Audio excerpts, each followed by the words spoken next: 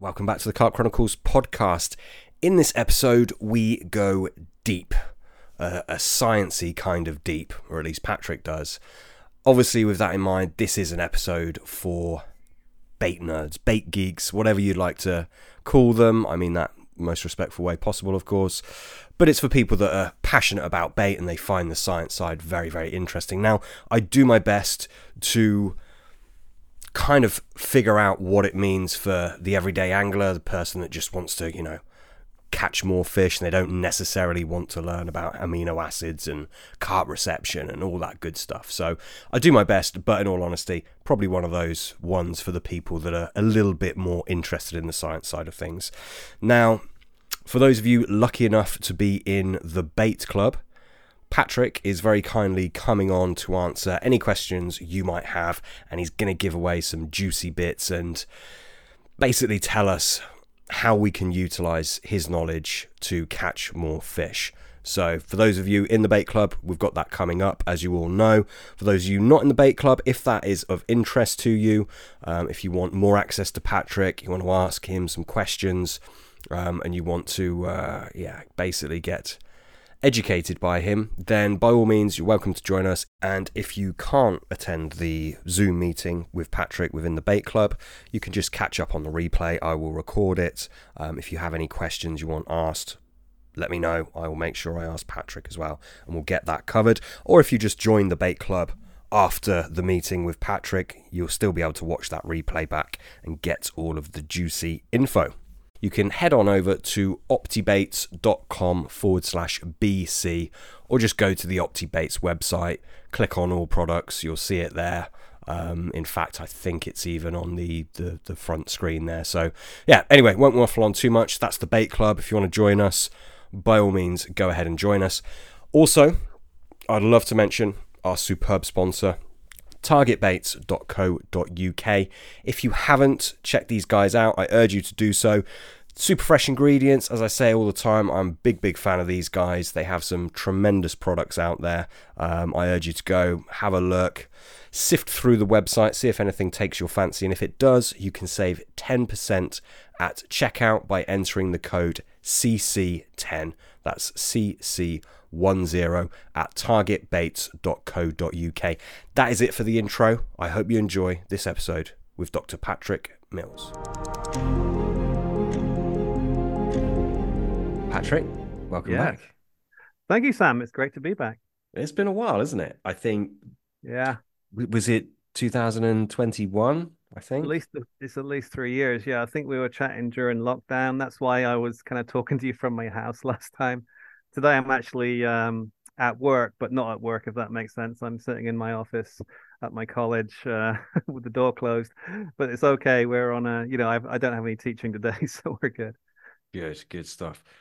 So, I mean, obviously, this podcast is going to be quite science intensive, isn't it? Quite science heavy.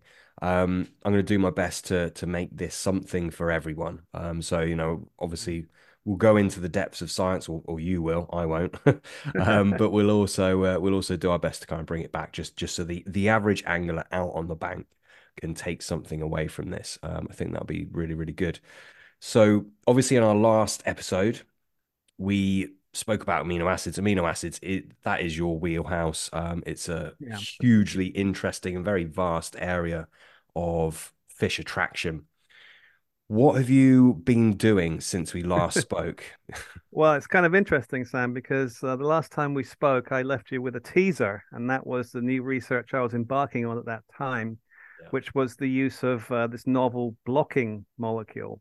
And it turns out if you use a blocking molecule and pretty much any amino you like in this kind of dual mixture, you can actually lock in the correct level of stimulation over a very broad range of dosage. And if you remember from before, we had a kind of a lengthy conversation about how narrow the window of dosage was for single aminos, and how my research at the time had mixed two aminos to make that window broader, and we'd actually talked about the first product a little bit.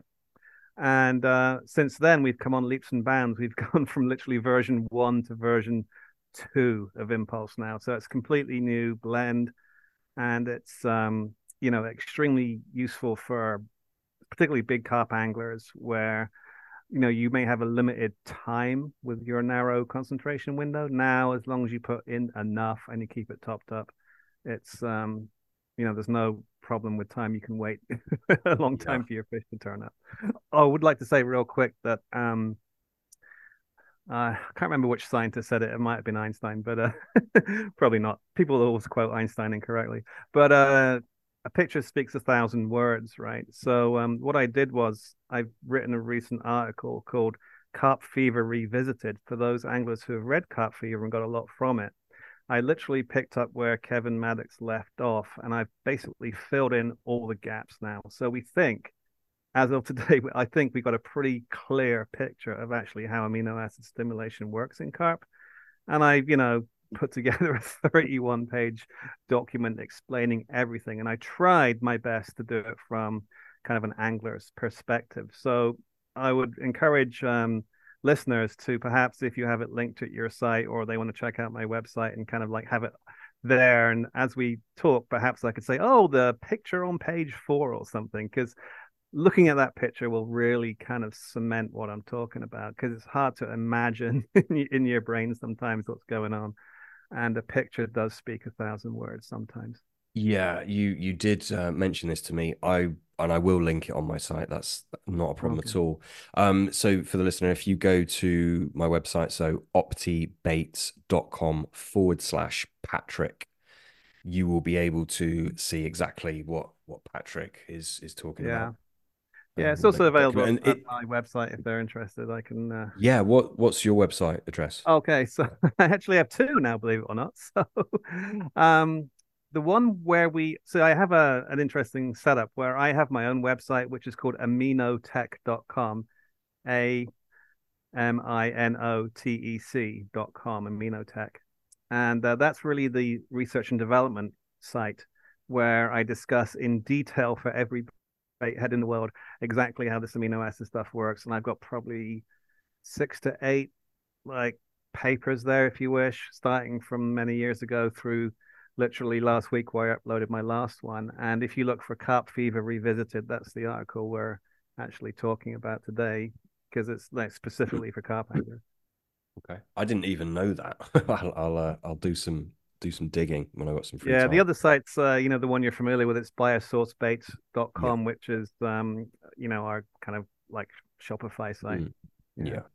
So just to backtrack slightly, you were saying about the activity window of the amino acids. Yes. So basically, in layman's terms, this amino acid blend super attractive to carp, but you have to have the right window, the right Yeah. moment in time Yes. where the amino acids are in the right Yes. concentration within the water, which is obviously a big issue because Mm, you don't know when that fish is going to swim next to your exactly. bait to detect Yeah. it. But you have worked around this by adding something to it which you call a blocker, right?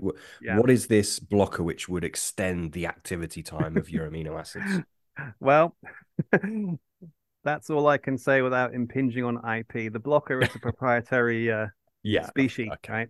Okay. So this is what gives us a competitive advantage. No one's ever used this kind of technology before, and this is the basis of the invention. So all I can tell you is that it kind of maintains the correct ratio of amino acids on the receptor sites. Now, it's kind of interesting. Last time I gave you a best guess, and I said I think 30% of the carp's amino acid receptors are occupied to give you a correct level of stimulation. I'm revising that to now Okay. say it's between 50 and 85% based on Wow. some studies. Okay. So if you think of the carp having however many receptors, you think they have 100,000 receptors. If between 50% and 85% of those are occupied by a single amino acid, then you'll get an optimal response. And it's like drinking coffee. So one cup of coffee maybe doesn't do it for you. That's kind of like 10% of your receptors occupied, your caffeine receptor. But if you have 50 cups of coffee, that's like 99% of your receptors occupied. And you're kind of like too kind of over the top, right? It's like the Goldilocks zone for the porridge, So Mm. not too hot, not too cold, just right. And just right is between 50 and 85. And that's based on literature from medicine, where it's the same kind of idea with drugs in terms of receptor sites, and the therapeutic effect is between 50 and 85. So it's not something I've discovered; it's something I looked up. So, But this has been proven in carp, has it?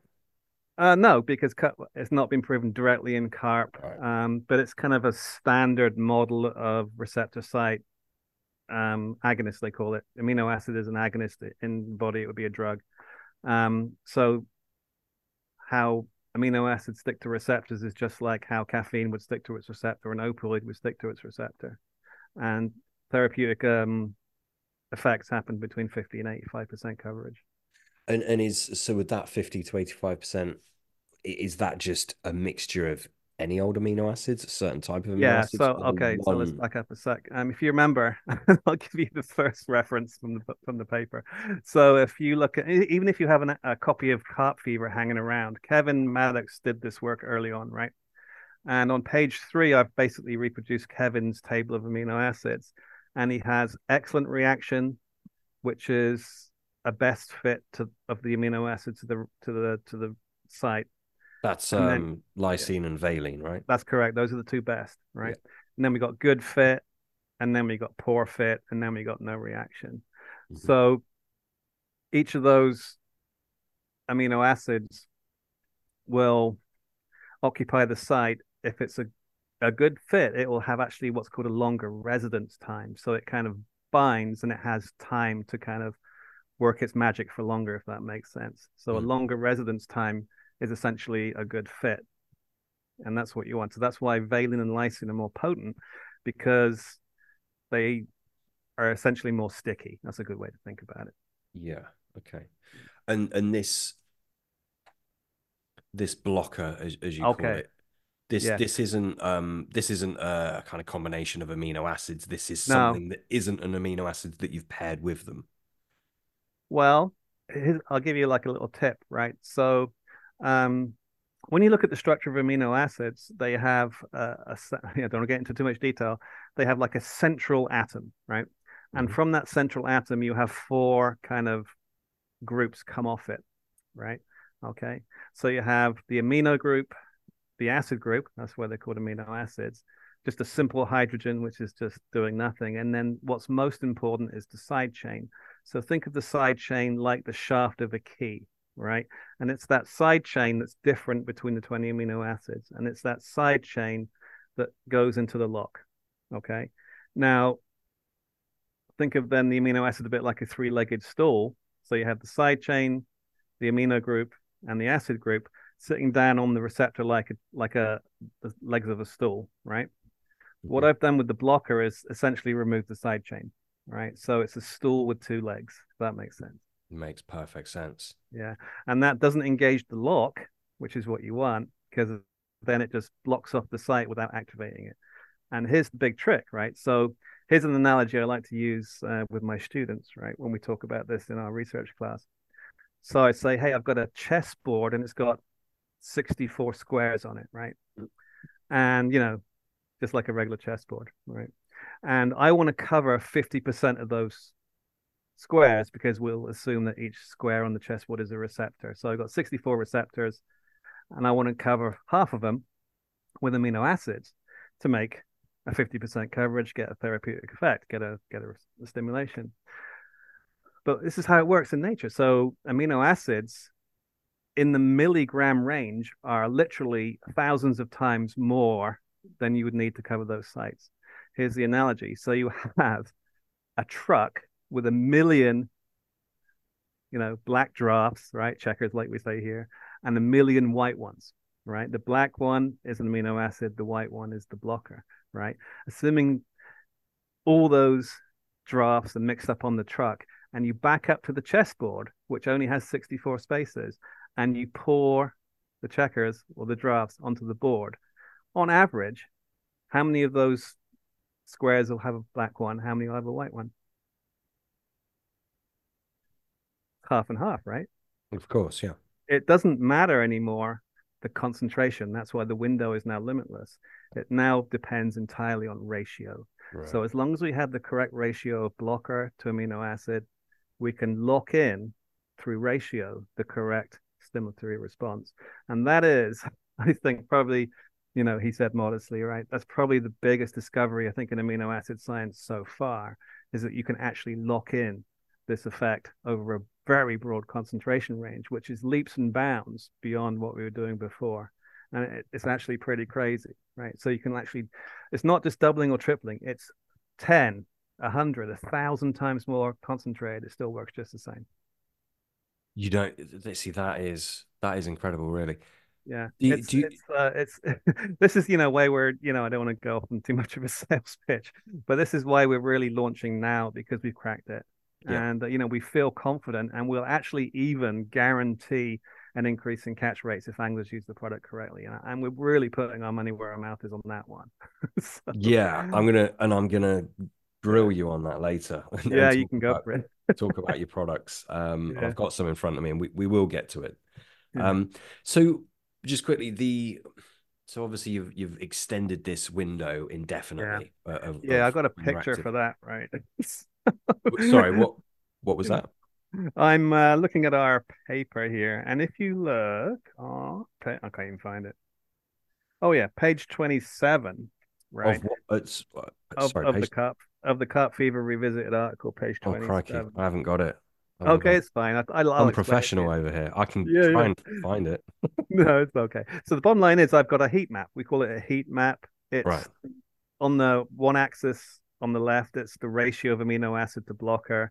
And along the bottom, it's the actual coverage or concentration. And it shows you the perfect ratio, and it shows you the kind of permanent optimal stimulation.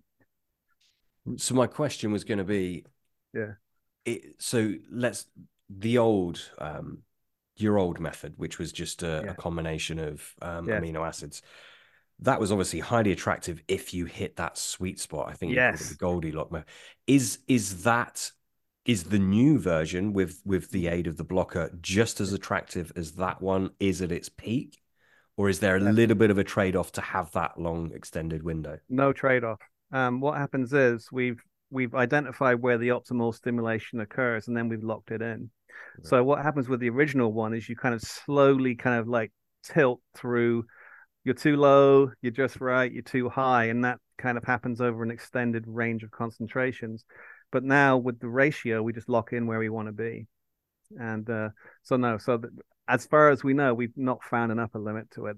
And there is a threshold. You have to establish what's called receptor site saturation. So back to our chessboard, you have to cover all 64 squares. But always, if you're beyond like 5 milligrams, which is tiny amount of amino acid, if you're beyond that, that's the threshold. It's the fixed ratio. So if there is a slight downfall to the product, it's if it's a super super super low concentration. But to be honest, I mean, quarter of a teaspoon is like way too way enough to get it to work. So Mm. yeah, our actual dosage is for a kilo of pellets, we're talking, or a kilo of boilie, just with a glug or something. You're talking 30 milliliters, right? So that's of just a solution sprinkled on it. I mean, which is obviously it's soluble, it's going to get carried away in the current, Mhm. etc., etc. Yeah. That there's no working around that side of things, is there? No, it's an interesting question because what happens is the yes, you're correct. So if I surface coat my pellets, it will slowly wash off. So we tend not to use the liquid, which is kind of real thin, just a liquid, right? But we tend to use, instead of the liquid, we'll use a gel. So we use like like I call it a goo or a goop. It's like a really kind of viscous kind of material, and it washes off much more slowly. And it can also, I think we talked about this a little bit last time. It can also kind of seep into the gravel or into the substrate, and it will remain active for quite a period of time. And because you can be super heavy-handed now, so if you really really coat your or glug your boilies, a lot of that glug will seep into the bottom, and it will make an area of attraction. And even if your bait gets eaten, they'll still be coming back to kind of search the area. And we've seen that anecdotally from testers back in the day. Interesting. So, I mean, we're going to talk about amino acids a lot today, obviously. But Yeah. since we last spoke, have you been testing anything aside from amino acids? No, because I'm I very much stay in my lane, as they like to Yeah. say here in the States. So, I mean, I'd spend all my time thinking about amino acids and how I can tweak the recipes and things like that. And to be honest, just recently, I've actually been going beyond tank tests. We talked about the heat map, which is in the paper there. Mm. So the heat map, which shows you the relationship between ratio of amino acids and concentration and stimulation level, that work was actually done using a statistical model. So I've partnered with a couple of mathematicians from my college, and it's kind of brilliant because we of course, got the experimental results 10 years ago, and we know the exact ratio that worked. And then they independently do a statistical model of the fish's chemoreceptors, and they come up with exactly the same answer. So when you have an independent confirmation like that, it really shows you that you're on the right track. So we're doing a lot of models now. Oh, that sounds weird. I do a lot of models. And Lucky that's man. an old science joke. It's just terrible. Anyway, so models are a thing and they confirm what we've shown with experiment. But then they're great because they may show you a better answer which you haven't tried yet. So there might be a spot on the map where you think, oh, well, I'd like to try that and see what happens. So really good. And another thing I've been working on is expanding the work to be species specific. All right. So Impulse, which is out right now, is a universal fish attractor, right? So every fish we found that is sensitive to amino acids has the same receptor that carp has, which is the basic slash neutral receptor. Okay. That's prevalent in all species, catfish, sturgeon, trout, even, right? And so impulse works great for everything.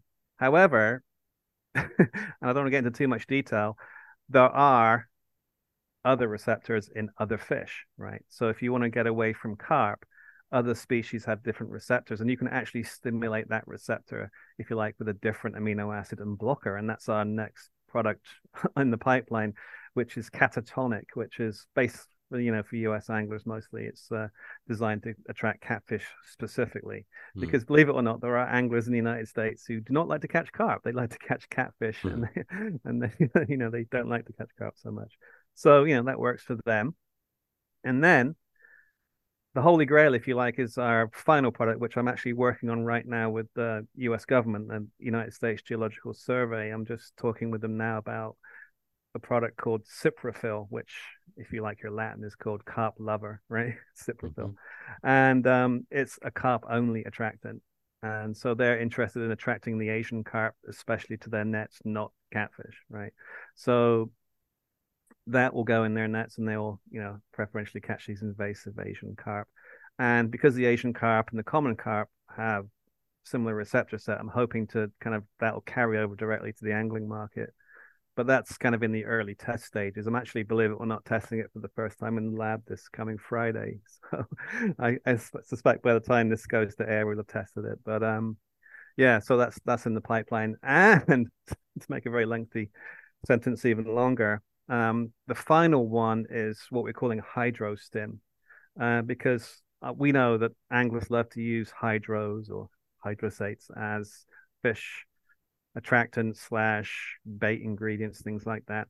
But they're of limited effectiveness in terms of stimulatory effect. We can talk about details later.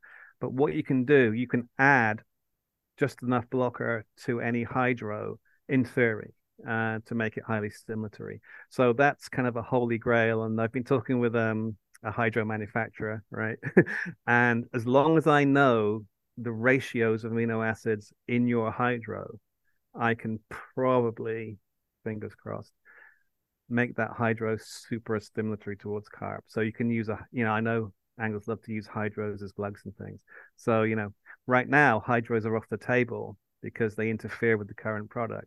But then because we now understand how the receptor system works, we can actually use that to our advantage. And we're hopefully going to get this hydrostim out by the end of the year. Yeah. So when you say hydrolysates are off the table, you mean to be used in conjunction with your product? Yes, it's one Um, of the key things because the trick is to maintain well, just to backtrack, Impulse is a blend of blocker and an attractive amino acid. And I think you know which one, right?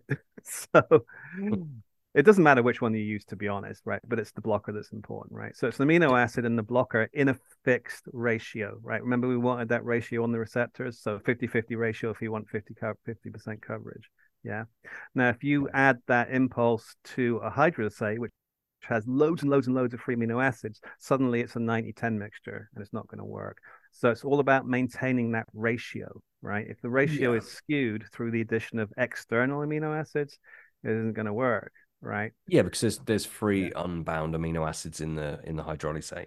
Yeah, there is exactly. So when it and they're actually at quite a high concentration as Yeah. well, right? So I don't want to get too techy, but out there in the wild, there's a natural background concentration of amino acids in literally any water system. Yeah. So it's very tiny, but it's there. And so what fish actually detect is an increase in background, and they basically follow the concentration gradient, right? And that leads them to their food. Mm. You said I think you said one amino acid, and then you said it doesn't matter which one you use. No, no. Did I hear you right? Well, yes and no. Okay, so with more detail. So cyprinoids, their receptor is what we call a bivalent receptor. What does that mean? It means it has a spot where a basic amino acid can sit, and it has a separate spot where a neutral amino acid can sit. Yeah. And if the basic is on there, it works. It turns on. If the neutral is on there, it turns on. But if both are on there, it turns off. And this is a direct descendant, if you wish, of Kevin Maddox's early observation, where he was talking in his book, and I got it sitting right next to me here. He was amazed, right? So he said, hey, acids which work best by themselves, and he was talking about lysine and valine, right? Do not work in combination. So when you mix lysine, which is basic, with valine, which is neutral, you Yeah. get cancellation, Yeah. right? So that's why you can use either basic or neutral, but not both. And And that's that's because they're also why essentially hydrolysates don't work, because hydrolysates and hydros have approximately equal numbers of basic and neutral. they're basically fulfilling the same role and the same receptor key, right? Or Yeah, so receptor lock, I should say. so just to back up a little bit, when you look at an amino acid profile, there are 20 natural amino acids. So proteins undergo digestion to make three amino acids, right? So it's like, you disassemble the protein into its building blocks. Of those 20 amino acids, three are basic, two are acidic. There's a bunch of neutral ones, and there's a few what we call polar ones. So there are four side chain families. And it turns out that carp are really only sensitive to basic and neutral. And guess what? Kevin saw that, right? So he said lysine and valine, basic and neutral, are the best on their own. Right. Yeah. Okay. Okay. So I'm trying to swing this back into Yeah. sort of what it would mean for the average angler out on the bank. Yeah, let's talk. Yeah. Obviously, I understand, yes, go and buy your products. I do get that. But we're talking about hydrolysates, which are used in, I wouldn't say most baits, but a lot of baits, a lot of, Yes. quote unquote, Yeah. potentially or potentially not good baits Yeah. contain hydrolysates, and they work very, very well in Yes. real world angling experience. So is that in spite of the fact that there's multiple free amino acids, or is there something else at play? Because obviously you're very granular with your Yeah. work. You have Yeah. to Yeah. be, but Yeah, I understand exactly where you come from. So nature is actually extremely clever, and it's kind of interesting as a scientist because when you kind of find these things out for yourself, and you think, "Oh my God, that was so simple." Nature is its beauty is its simplicity, yeah, right? So if you look into this in some detail, and if you look at literally any amino acid profile, what you'll find when you look at the ratio in literally any amino acid profile of neutral to basic is about 6-4. Okay. So there's about a third more neutrals than basics in any hydrolyzed protein, which is interesting. So if you think about what we just said about the two spots on the receptor at mm, very low concentration, right?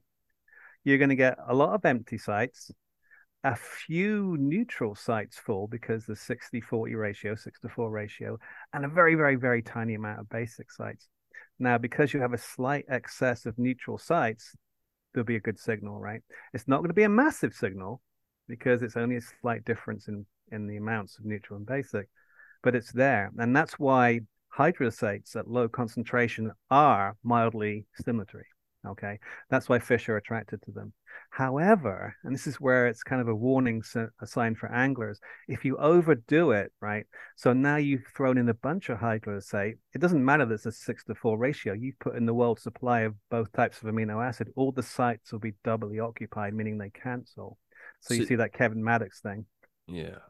Yeah, so hydrolysates at high concentration are tasty for sure because it's, a taste thing as well. But in Yeah. terms of amino acid stimulation, it turns off at high concentration for them. And is that more when you blend different with, or I should say, would that be heightened when you blend different types of hydrolysates? Uh, it's actually quite interesting. You look at any profile, and yeah, there's different. This is a fantastic result actually from nature. We talked about nature being brilliant, right? So you can look at literally any profile, and all the numbers are different, aren't they? There's X% of this one, X% of that one. Yeah. But when you look at the classes of amino acids, when you look at the basic ones together and the neutral ones together, it's pretty much always 60-40. And that's what nature's receptors have evolved to detect, right? They've evolved to detect that slight difference between classes. And that's why these doesn't matter the hydrolysate, it doesn't matter which one, even though they have slightly different amounts of individuals, the classes are in a fixed ratio, so the receptor works the same each time for any protein. And it's actually, just as a quick side effect of that, this is why carp and catfish are different, because catfish have another receptor which allows them to detect the slightest amount of amino acid in the water because they detect all four classes, whereas carp only detect two, which is better for carp because carp are omnivore grazers, right? The amount of amino acids coming out of a bloodworm bed is massive compared to a single dead fish, right? So for catfish, they're wired to detect small amounts of amino acids from all four groups as fast as they can, swim over there and grab the dead fish. Carp, they can't get overloaded, so they only have the one type of receptor, which then allows them to graze. All right. So people think, oh, different amino acids for different fish. Well, not really. It's more about forage. It's more about Mm. forage. So if it's a small single food item, two receptors. If it's a big bed of food, it's a one receptor. So that's why carp have evolved to be grazers, I think, and catfish more predatory scavengers. So the receptor types within a fish are really governed by food. That's what I'm trying to say. So really, if we wanted to enhance our bait somehow, Yeah, rather than using these weird and wonderful hydrolysates and yeah, different things like that, are we actually better trying to utilize one singular amino acid that's attractive, say lysine, yeah. valine? If you get this is the problem because this is our original product way back. Oh, geez, 16 years ago. Our original product, hence the name of the company, right? So Biosource Baits' original product was Biosource, right? And Biosource was a single amino acid product. And the reason it worked was because we use very, very strict dosing protocols. And when someone buyed the bait, well, sorry, buyed, when someone bought the bait, they literally were told you add exactly this much and you feed exactly this often. And it's brilliant for pole fishing, right? Because the match angler would literally, as routine in match fishing, feed a little pot every 15 minutes or so. And we figured the rule of 15. So it was like, a 50 milliliter pot every 15 minutes. And that seemed perfect for a single amino acid. But that's very strict, right? And then the second generation, and it was strict because the concentration window is extremely narrow. And that procedure kept it in that window. But that doesn't work for big carp, right? Because you're not feeding every 15 minutes, right? So that's why we went into the route of first was the aminoplex, which is called Jigsaw when we first developed it, which was used with Richworth's S core.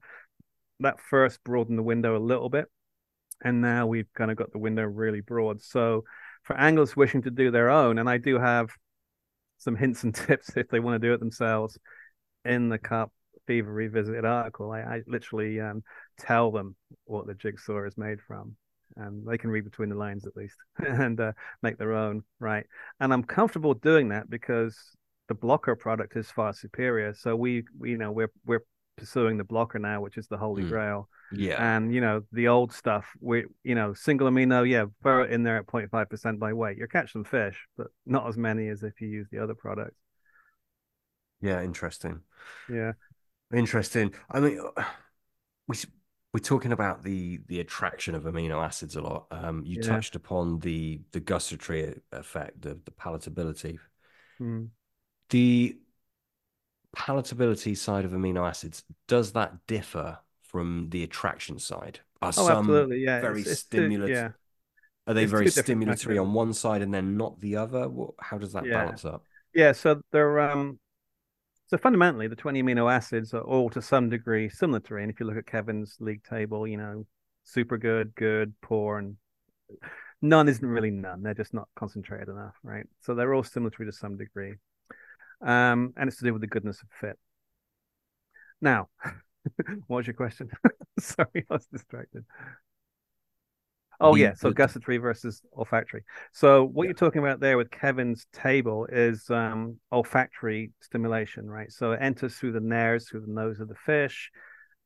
It gets washed through the olfactory bulb, they call it, and in the olfactory bulb, there's like this what's called the epithelium, right? The olfactory epithelium, which is like a skin, right? Super high surface area. So you've seen those pictures of your stomach, right? It's got like all those ridges and stuff, so it absorbs food. That's the same as the nose, right? So the olfactory bulb has this olfactory skin, and on that skin, that super high surface area, sit the receptors. Okay, and they're turned on or off. It's a very simple thing: on or off. Mm. Food here, food not here. So there's no subtlety to it with amino acids just in the nose, so to speak. However, this is why we call amino acids the primary switch, right? Or the primeval switch, I should say. That's what we call it, because it's evolutionary speaking, I don't want to get into details of evolution and genetics and things, but it's a very simple evolutionary thing to make essentially just two proteins, and they'll say yes or no for food. That's what the receptors are. But then when you look at millions of years of evolution, now we can tell the difference between stale bread and fresh bread, right? Amino acids can't do that. Those very complex molecules associated with those foods now interact with newer, evolutionary speaking, dedicated receptors. We may have 100,000 different types of receptors for different kinds of food, right? And we can tell rancid from fresh, strawberry from lemon, things like that. That's not Mm. amino acids. Amino acids is yes or no. So amino acids generally, we don't associate them with taste. However, just by luck of the draw, some amino acids have a shape which matches the shape of some of those food molecules. So, for example, we know MSG, right? That is a flavoring, and that is an amino acid. It's a salt of glutamate. It's an amino Glutamic acid. acid, yeah. Yeah, right. So MSG does double duty. It has taste and amino acid stimulatory properties. And glycine also. Glycine has sweet properties, right? It tastes sweet. And it's often used as a filler in like those saccharin packets and things like that. So yes, glycine and MSG will stimulate amino acid receptors, but they'll also stimulate olfactory modern taste receptors as well, right? Or smell receptors, I should say. Yeah. So yeah, there's a little bit of double duty for a few of them. Yeah. Do you look at the gustatory side of fish Not at at all? all, no, because No. the Okay. amino acid receptor is in the nose, so to speak, and Yeah. gustatory is in the mouth. So the barbels of a fish are basically gustatory, right? So like their tongue is their barbels kind of thing. So That's and it's not something that it's not your area of expertise. no, but I think there are analogies to humans. So you got like salt, sweet, sour, and bitter, right? And that's what you get through your tongue, and that's what I think the fish similarly get through their barbels. But they're always like, and when we taste food, we're not actually tasting smoky bacon flavor on our tongue. We're actually having those molecules evaporate through our nose, right? This is why Yeah. when people sample wine, they're always breathing through their nose, right? When they're sampling wine and swishing it around their mouth, they swish it in their mouth to evaporate the volatile smell molecules, right? So when we taste something, we're actually smelling it. right? The only true taste receptors in our mouth are those four, right? Salt, sour, bitter, sweet, right? Yeah, and have you seen these air up bottles where essentially you're just drinking water, but there's a little Right. ring of smelly stuff, and essentially as you drink the water, you're smelling a fruit Oh yeah, out. yeah. That makes Yeah, I can understand because that's an old nightclub trick, right? My brother, who is in nightclub security, tells me these things, right? So what they do when they got a drunk customer in a nightclub is they fill up the glass with actually the first thing they do is they dip the rim of the glass in gin or something, and then just fill it up with tonic, right? And that's and the customer thinks they've got a gin and tonic, but they're just tasting the gin off the rim of the glass. because you're smelling it. Yeah, Yeah, it's like you're yeah, tasting it. Yeah, it's very yeah, interesting. yeah. Yeah. Okay. Well, I mean, that's knocked out probably 80% of my questions today. If you don't look at the taste side of things, but that's fine. That's okay.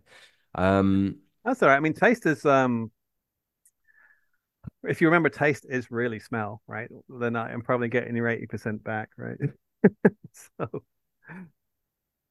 yeah, yeah, yeah, no, because like when you walk into a taco shop and you pull the lid off one of those flavors, you smell it, don't you? And you go, you do. that smells like crab, and it also tastes like crab. It's the same molecule. It's just that when it's in your mouth, it evaporates into your nose. Yeah, and I mean, flavors, carp flavors. Everyone smells flavors, but they don't taste flavors, you know? Right, exactly. You wouldn't like, Weird thing, isn't yeah, it? yeah. It's like when you have a blocked nose, you have a cold or something, you can Yeah. barely taste anything, can you? No. Because that kind of confirms that your nose is helping you taste things, Mm. right? Or what appears to be taste, right? Yeah. So just to backtrack slightly, you obviously with your products, you recommend people don't use them alongside any food stuff that would have free Ah, form amino acids, okay, right? so this is an interesting one. It's a question I get a lot, and I'm glad you asked it. And it goes back to Kevin Maddox's work, actually. I always keep going back to Kevin. He's like the godfather, right? And Kevin, if you're listening, please contact me. I'd like to have a chat with you. Hmm. So, they say never meet your heroes, but I'd like to meet him. Anyway, so Kevin, back in the day, he found out conclusively when he did his experiments, and he basically pumped amino acid solutions into a fish tank, right? And permeated the gravel, right? And the fish would come over and they'd attack the gravel, right? When he had a good one. And so he was able to create this league table, of like fish activity just based on observation. And we essentially do the same experiment today in my lab. It's a very great experimental procedure. Works great, right? And so the problem, well, let's just back up a second here. So now remind me again, what do we want to know? Well, I hadn't actually asked you a question. Oh, I was getting to it, but so I don't know what you're answering. But I was just saying, oh you no, I recommend remember. I sorry. I see, Sam. You got to remember, I'm 55 years old and I'm starting to lose it here. Right? that's fine. That's No, I was fine. going to tell you about Kevin's result. Yeah. So yeah, I just had a bit of a senior moment. Anyway, so Right. Kevin showed that dissolved amino, and you feel free to cut that out. Right? We talked earlier. It's a joke. No, it's Right? fine. You don't have to. It's a joke. All right. So Kevin showed that when amino acids are dissolved in the water, right, and the fish encounter them through breathing them in through their nose, essentially through the nares, right, and it washes over those receptors. That's what turns them on, right? So the amino acids have got to be dissolved in the water, right? And Kevin showed that really well. And then this was his, I don't want to give him a hard time because it's like 1980s, right? Who knew what, right? But what he did was he then put the amino acids in a base mix, right? And then made a boiled bait. And what did he do? He locked them inside the boiled bait so they never came out. You have to have them coming out, right? So back to your question, if an angler has a boilie with a hydro as an ingredient inside the buoy to increase the nutritional profile, as long as it's got a hard skin on it, it doesn't matter because there's not any getting out at an appreciable rate. However, if the angler uses a hydro as a glug, that's right into the water. It's going to interfere with the impulse. So, to put a caveat on it, yeah, anglers can use hydros inside their boilies if they're kind of a tight skin boilie, and then just use like a glug of our product on top. That'll work fine.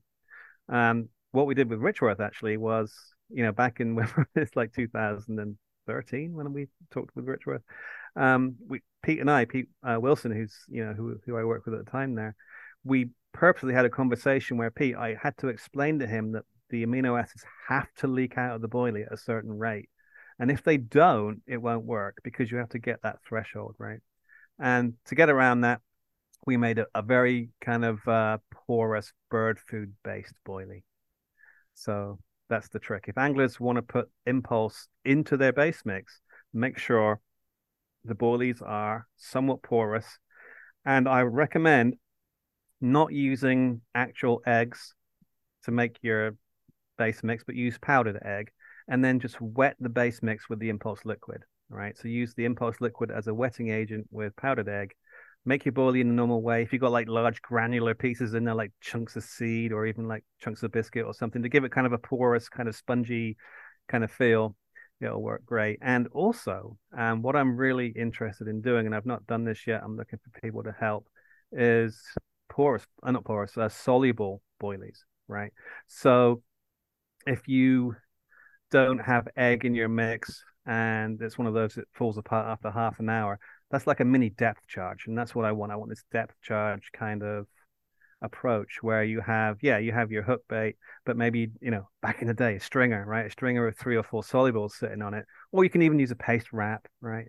So you're kind of putting a package together, right? So you get that concentration around your bait super high by using a soluble boilie or paste, something like that. And then your boilie's just sitting there in the zone. That's the plan. So that's what what we talked last time, Sam. You talked about your winter water. I'm recommending a paste wrap and soluble boilies on a stringer. That's what I'm recommending. Yeah, I mean, all the baits that I use now are very, very soluble. Oh, brilliant. Yeah. Oh yeah, of course, have been for years. You say not to use real eggs, but to use powdered egg. Why is Yeah, that? because you want your wetting agent to be the impulse liquid. So you get, and we've always had this Oh, problem. sorry. Yeah, you Right. want to get enough in there. I'm not going to mention the manufacturer, but once in a while I get an inquiry from a manufacturer. And this is kind of a common question. They just want to kind of put something in the base mix and then put a boilie on the shelf, right?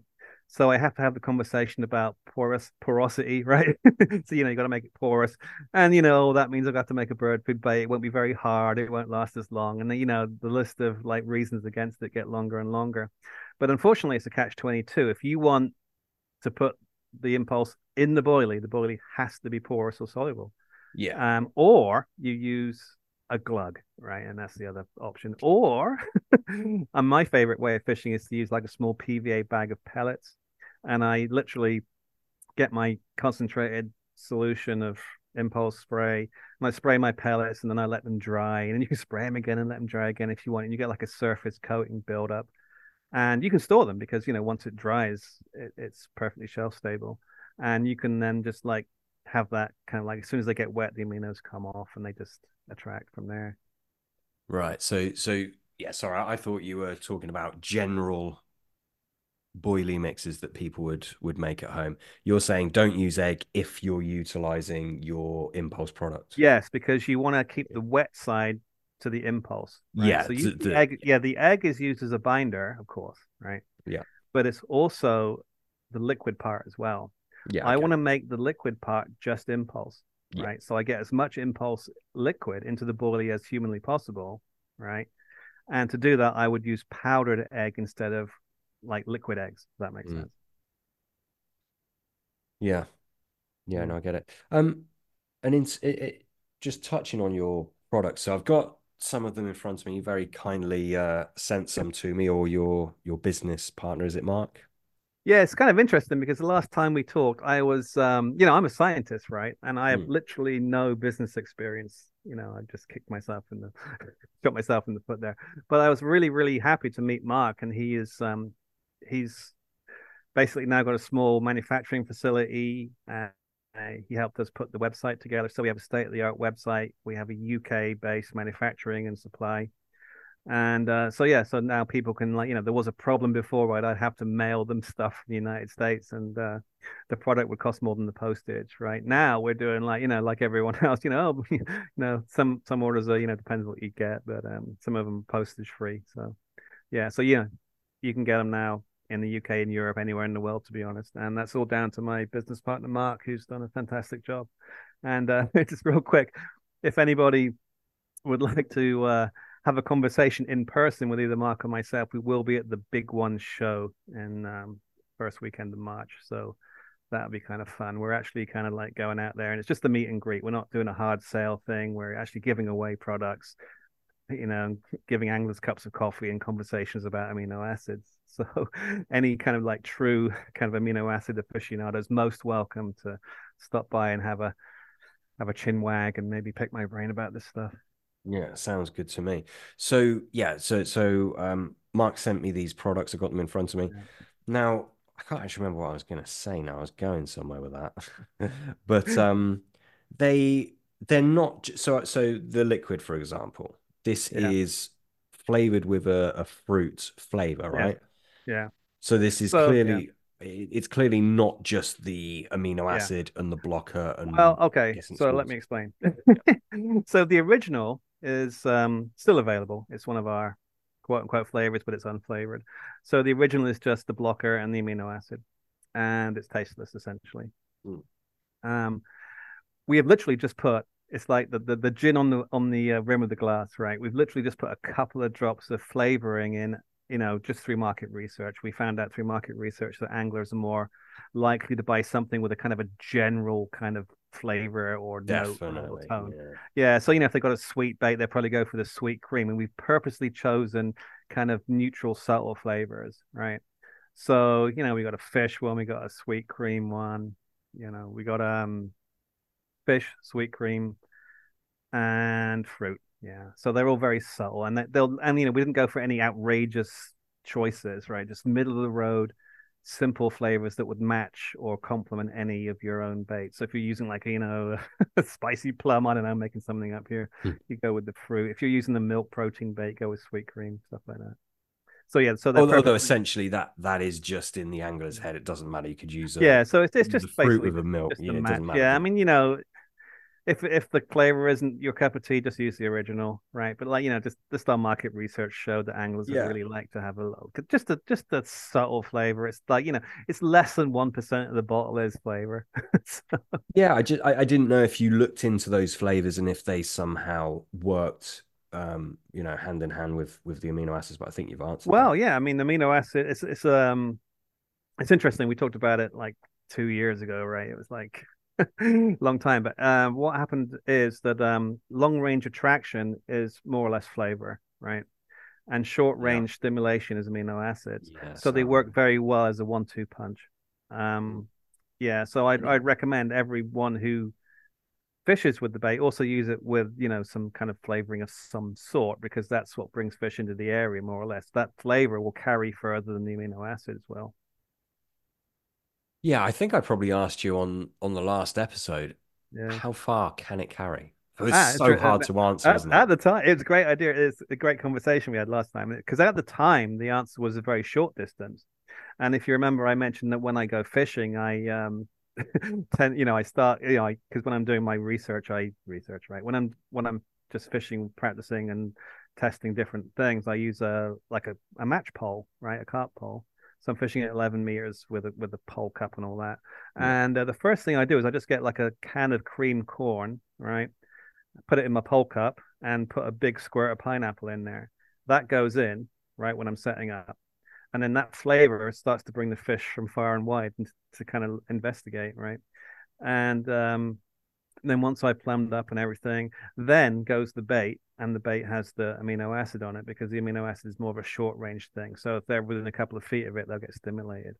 And that was at the time the way to do it. But now with this new product where you can put in as much as you want, literally without overdosing the fish, if you put more in, it will have a longer reach. So you may have like I'm not talking like hundreds of yards, maybe, probably 10 yards perhaps, right? If you put in enough. So it is a bit longer range now because you can Mm. put in more.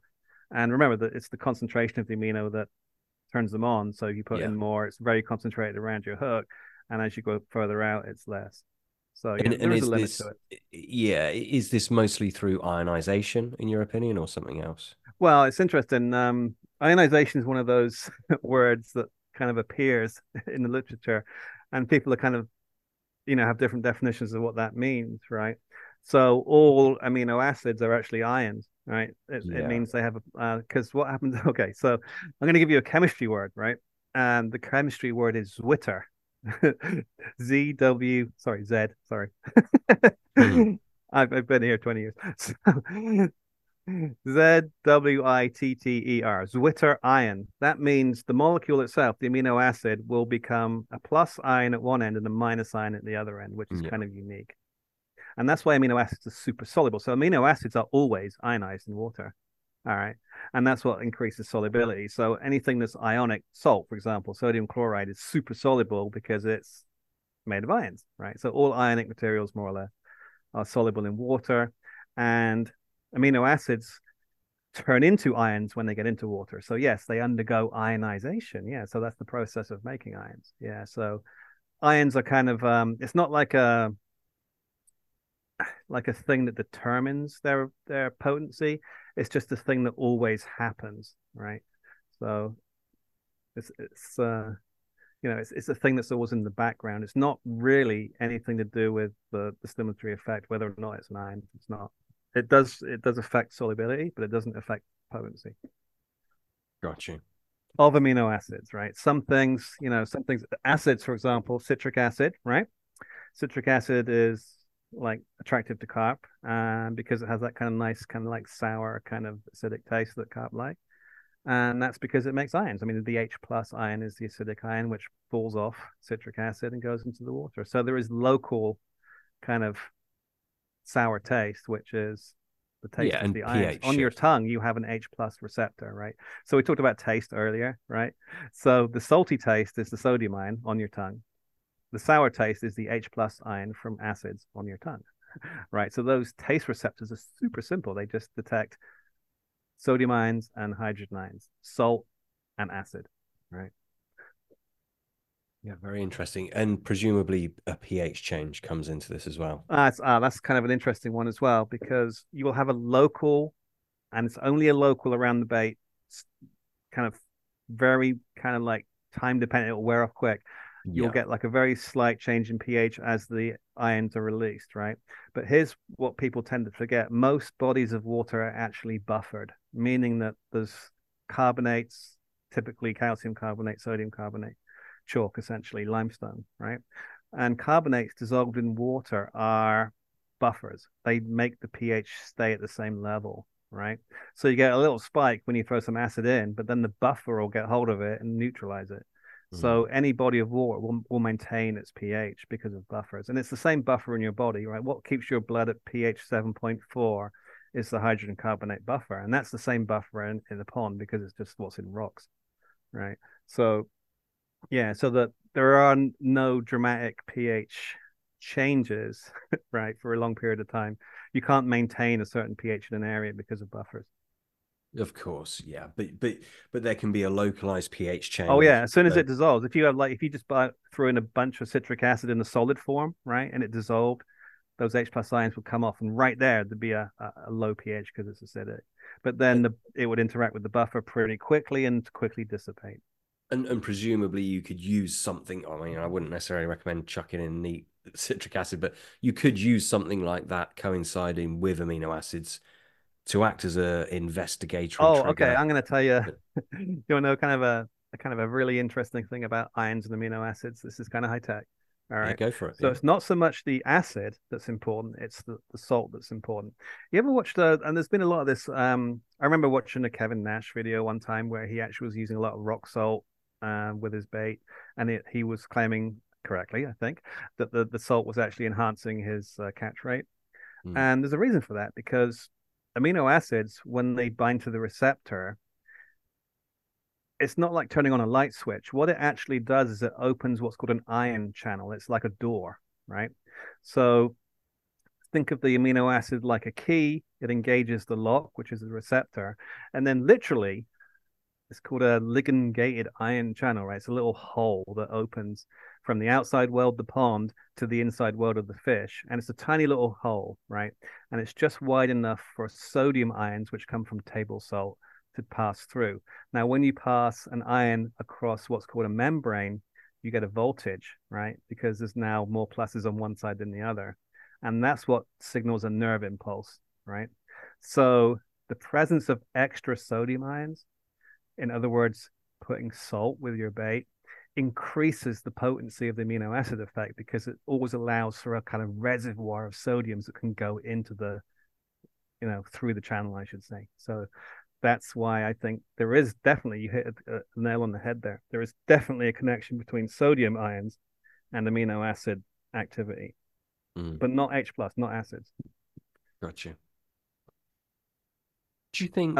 Sorry, that's a bit technical. No, no, no. That's it's still Yeah. quite. Yeah, If you so I can, like, if it's a little trick for folks, if you are going to use an amino acid, you can actually kind of up it a little bit in terms of its effectiveness by adding a little bit of salt. yeah, Yeah. it is actually quite straightforward, isn't it? Once you get your head around it. Yeah, I mean it's all about investing the time. So like if I'm going to give some advice to your listeners, it's like, download the article, print it, go sit next to a nice warm fire, right, Mm. in the quiet for a couple of hours and start reading it. And when you get a little bit tired of reading it, stop because there's a lot to kind of digest. And when it's like, it's like reading a technical manual, right? You don't read it through like a book. You just read it through until you get like, oh, I've had enough. And then you come back to it later after you processed it. And once you get through all the pages and it makes sense, you go, oh my God, that was so simple, right? But it's getting over that barrier, the barrier of kind of the unknown, right? Because you've never seen it before and you got to think about it. And what does that mean, right? And once you Yeah, kind of get that all sorted out, it's actually very straightforward. yeah. It's just as you say, it's just getting your head around it, isn't it? Yeah, yeah, it's understanding. When I first started to do this research, I'm a chemist, as I think I mentioned, right? And this is really biology I'm researching, right? So I had to teach myself all about neural processes in biology, and that sounds very daunting. And it was. I was reading these papers, looking at all these terms and all these things. It's like, what the hell are they talking about? And then I just like, kept reading it and reading it, read it a couple of times. Oh, okay, that's what they're talking about. And I think anglers will have the same experience. I mean, if you think you're going to read the paper once through and understand it, probably not, right? But if you read it like, a couple of pages at a time, think about it, then just read the next. It's like a technical manual, like I said. It's like you'll get programmed. You'll understand what's actually going on in the fish and why this product does what it does. You know. Yeah. Do you think there's anything more stimulatory in terms of inducing feeding than amino acids for carp? In terms of amino acids, yes, I do. So if I'm looking at if you happen to have the paper with you and you look at page 27, it shows this heat map, right? And it shows you the level of stimulation based on ratio of amino acid to blocker. You can fine tune your level of stimulation based on ratio. And, I'm very tempted sometimes to switch the ratio up so it's super stimulatory and I'd video the fish going bananas, right? They'd be digging a hole in the gravel and like swimming around and everything. It'd be crazy, right? And that's what Kevin saw a little bit in some of his research, right? But to be honest, that's not what you want when you're fishing. You don't want the insane, highly skewed ratio of blocker to amino acid. You want something that's a bit tempered, a bit kind of calmed down, because you want them to be actively browsing, right? You've been in this situation probably when you get like a jacuzzi, they call it, in front of you, getting line bites and all Mm-hmm. this kind of stuff. You don't want the fish tearing around, digging up the bottom, going crazy. You want them to be like 3 cups of coffee, not 30 cups of coffee. Yeah. So we've purposely chosen a ratio that gives the optimal catch rate by not making them go crazy, right? It looks good on camera if you make them go crazy. You think, oh, that's awesome. But in a fishing situation, it's a nightmare, right? So we have that capability. We have the capability to make them go nuts, but we don't ever use it because it's too much. It's too much of a good thing. We want to kind of get it so it's just perfect. It's just active browsing. That's what you want, active It, browsing. yeah, but unless you're fishing single hook bait, right? Oh yeah, that would work. It's interesting if you have a single hook bait, but then you get the you've probably had this experience, more match anglers, I think. You get like hooking outside the mouth and that because they're biting too fast. You want, honestly, if I'm gonna say that you want to stick to the active browsing because you'll get slow, steady, hookable takes rather than hooking outside the mouth when they're kind Mm. of like, darting around. Yeah, because I understand where you're coming from. With a single hook bait, I think I understand your question better. So single hook bait, you're saying, oh, you put a lot on it, but then when it kind of dilutes out, it's the right level. I think that's what you're saying. Is that right? Well, yeah, I mean, Yeah, you're saying it's a nightmare if the food is too attractive, presumably yeah, because they're frantically going around mopping yeah, up every food morsel. But if there's one singular source of yeah. this attraction, they'll be able to track that back to that one bait and then presumably eat that with gusto, which obviously helps rig mechanics, etc. It's you're on the right track, but how I say it is this: so it's all about the ratio, not about the amount, right? So you're thinking, oh, I'll put more in there and they'll be more active, right? That's not how it is. You can put the world supply in there. If it's at the right N- ratio, it'll be like moderately not stimulatory. not more. No, I didn't mean Yeah. that. I Uh, didn't mean more. Yeah. So we purposely want to keep that ratio active browsing, right? Yeah. And to be honest, I mean, you want a lot. You want a lot of something that's just optimal, not a little bit of something that's over. Yeah. Yeah. Does that make sense? It makes perfect sense. Yeah, it makes Yeah. perfect sense. Yeah. I don't think it's to be honest, I don't think it's possible to kind of make well, I don't know. I mean, if you, I've talked to a couple of anglers about this, and when we had some trials, we had some, it's great when you start talking to anglers because they come up with some super ideas, right? So, like, what they were doing is they were like taking their base mix and they were kind of soaking the base mix in the impulse liquid and then rolling it, their bullies around in it and then drying it. So it'll be like those cultured baits, right? So they had like a super attractive kind of soluble skin on their boilie, right?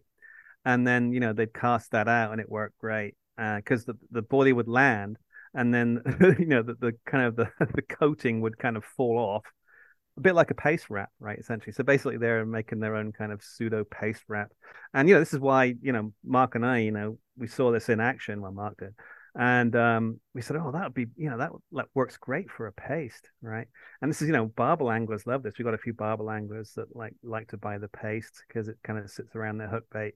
And in a river, you're worried about washout, right? The product washing out, but the paste because it's kind of super, you know, doughy. It's got a lot of liquid in it, right? It maintains kind of a lot of load of amino acid, and it Yeah. leaks out over a long period of time. So Yeah. if you're worried about that, I would say if you're going to fish for a long period of time, use a paste wrap or Mm. the soluble boilies we mentioned. Yeah. I've got some of your paste in front of me. It's Yeah. the fish one. It Mm. really it smells if that is just a flavor and not actually a Yeah. fish meal, it smells very, very No, natural. there's fish meal in there. I There is think. I fish mean, meal. I have to talk to Mark about it because when you make a paste like that, you have to have some kind of ingredient, right? So, I think Yeah, he's of got some kind course. of meal in there. Yeah. I mean, he's the expert with the bait prep. So if anyone has a question about what's in the paste, info@biosourcebaits.com, Mark will send you an email back. Mm. Yeah. Is But there I any think I remember there's definitely some kind of fish meal in it. Don't quote me, but I think that's it right. smells like there is. Yeah, Yeah. it really Yeah. does. Yeah. Yeah. Is there any substance that is more attractive to carp than an amino acid? I think methamphetamine, maybe. That's a Really? joke. Nothing that I know of in terms of a food base, no. Okay. Um, I know there are other things. Oh, I'm going to tell you that controversial, right? Ready?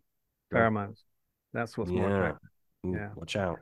Yeah. So, like, Yeah. that is kind of like that's out of bounds attractive, right? Yeah. So, and it's, verging on immoral, to be honest. But I've never actually ever it's hard to get them anyway here. I can't even buy them. I wouldn't anyway. But if there was one thing out there more attractive than aminos, it would probably be pheromones.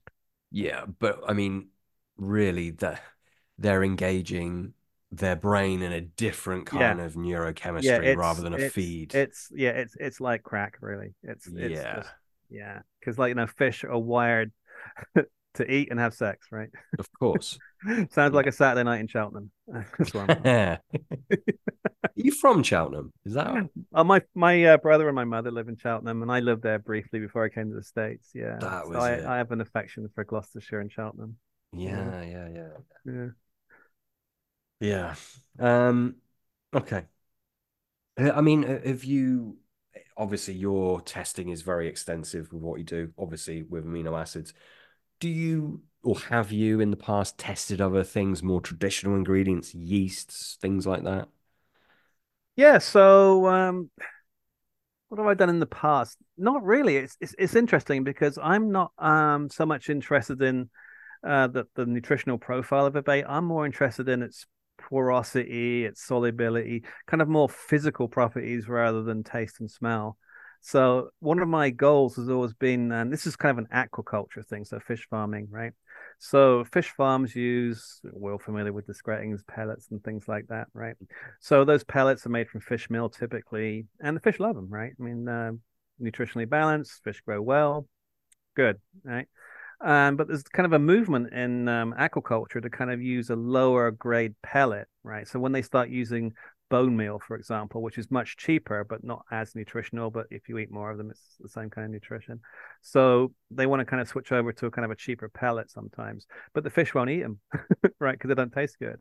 So the thing has been, well, let's take our cheap, not so tasty pellet and put some amino acid in it, and the fish will eat it.